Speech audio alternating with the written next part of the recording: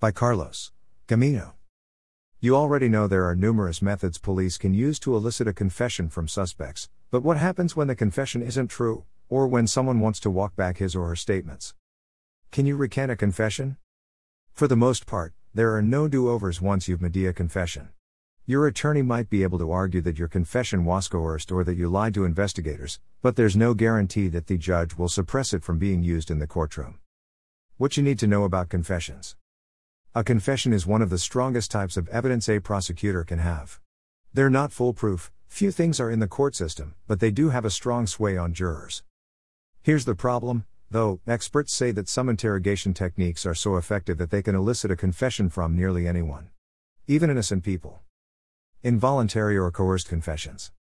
Some confessions can be considered involuntary, such as those made by children or people with mental disabilities, particularly if the court have access to a recording of the interrogation and confession. The state of Wisconsin requires investigators to record all felony interrogations. Free will confessions. According to case law, in order for a confession to be considered valid, it should be the product of a free and unconstrained will, reflecting a deliberateness of choice as opposed to the result of a conspicuously unequal confrontation. That's a tough call to make in many courts, but the bottom line is this: don't talk to police without consulting with your Milwaukee criminal defense attorney first. Has someone accused you of a crime?